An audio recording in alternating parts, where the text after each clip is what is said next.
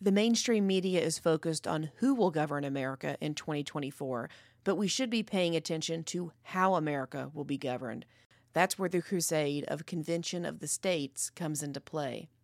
Their list of supporters reads like a who's who of the conservative movement's top brass. Think of those big-name conservatives, Rand Paul, Mark Meadows, Vivek Ramaswamy. They're all on board. Even the new Speaker of the House, Mike Johnson, has given his endorsement to the Convention of the States. By harnessing the power of Article 5 in the U.S. Constitution, Americans write themselves a new government, one that works for them and not against them. It's progress by people, not politicians, hence the likelihood of it coming to fruition. As former Senator Rick Santorum says, Washington won't fix Washington. The future that Convention of the States desires is straightforward. State legislatures must pass a bill saying their delegates would only propose amendments that will impose, quote, fiscal restraints on the federal government, limit the power and jurisdiction of the federal government, and limit the terms of office for its officials and for members of Congress. If Article 5 is successfully invoked, some of the amendments that could be approved include things like term limits, requiring a balanced budget, prohibiting court packing, stopping bureaucrats from imposing regulations, and getting the federal government out of the education system. These amendments are closer than they appear. Only 34 states must agree to a convention, and then 38 must ratify those amendments. So far, 24 states have already done so, and more than a dozen states have active legislation. Instead of just wondering about the impact this would have on the next president, let's think about how different life would have been the last 3 years if these amendments had already passed. Term limits would have prevented a bureaucrat like Dr. Anthony Fauci from ruling for nearly half a century. Officials at the Department of Education wouldn't be allowed to push woke ideology.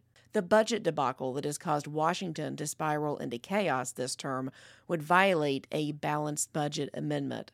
The vaccine mandate that Biden instituted via OSHA, it couldn't have been implemented. Career politicians like Dianne Feinstein, Nancy Pelosi, and Mitch McConnell would be forced to retire. Think about how Roe v. Wade might have been overturned earlier if we had term limits on justices. Biden's refusal to tell Americans whether he would pack the court when elected wouldn't matter. The first pandemic was bad, but think how much worse the next one would be if these amendments aren't passed. The world is crazy enough with the feckless politicians we already have, but something like Convention of the States would place an additional check and balance on the ones running America from the inside out. And don't think this change can come from D.C. Listen to what Representative Chip Roy said recently on the floor of Congress. For the life of me, I do not understand how you can go to the trouble of campaigning, raising money, going to events, talking to people, coming to this town as a member of a party who allegedly stands for something, allegedly stands for reducing spending, allegedly stands for eliminating debt, securing the border, strong military, ending the wokeness that is killing and corrupting our schools and our kids, and then do nothing about it. One thing. I want my Republican colleagues to give me one thing, one, that I can go campaign on and say we did. One. Anybody sitting in the complex, if you want to come down to the floor and come explain to me one material, meaningful, significant thing the Republican majority has done besides, well, I guess it's not as bad as the Democrats. He's a politician, and he even gets it. Amending the Constitution isn't crazy, though. You might say it's quickly becoming our favorite pastime to change constitutions in this country. At the state level, it's quite popular. This year alone, we saw 32 constitutional amendments on the ballot in 6 states. The year before that, there were 99 constitutional amendments on the ballot in 34 states. A vast majority of these state constitutional amendments were passed. The U.S. Constitution has been changed too. Since 1789, we've amended it 27 times.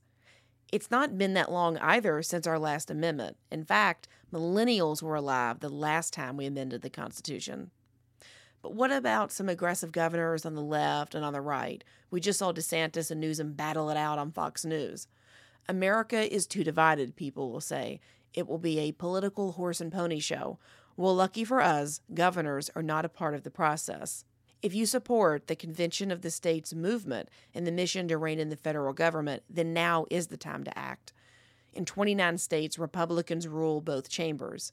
In 17 states, Democrats rule both chambers. This means Republicans would rule the Constitutional Convention. There aren't enough Democrat legislators to meet the 38-state ratification requirement, so they couldn't have some sort of progressive runaway convention. Similarly, Republicans would only need the approval of 8 Democrat-run states. These amendments would provide a radically different future, one that can exist whether your chosen candidate wins the 2024 election or not. So the next time your fingers get anxious in the comment section, or you're at a campaign rally for a presidential candidate, ask them how they feel about invoking Article 5. See if they seize at the thought of initiating a convention of the states. Find out whether they think the federal government's authority should be curtailed. If Article 5 isn't the way, then ask them what is. If you hear crickets, then they don't really care about shrinking the government. No matter what they say in the debates, it's all just a campaign talking point to them. Thanks for listening to Overnet Opinions. Be sure to tune in next Sunday night for an all-new episode. In the meantime, be sure to follow the Ladies Love Politics channel on TikTok, Instagram, YouTube, Truth Social, Brighteon Social, and Twitter.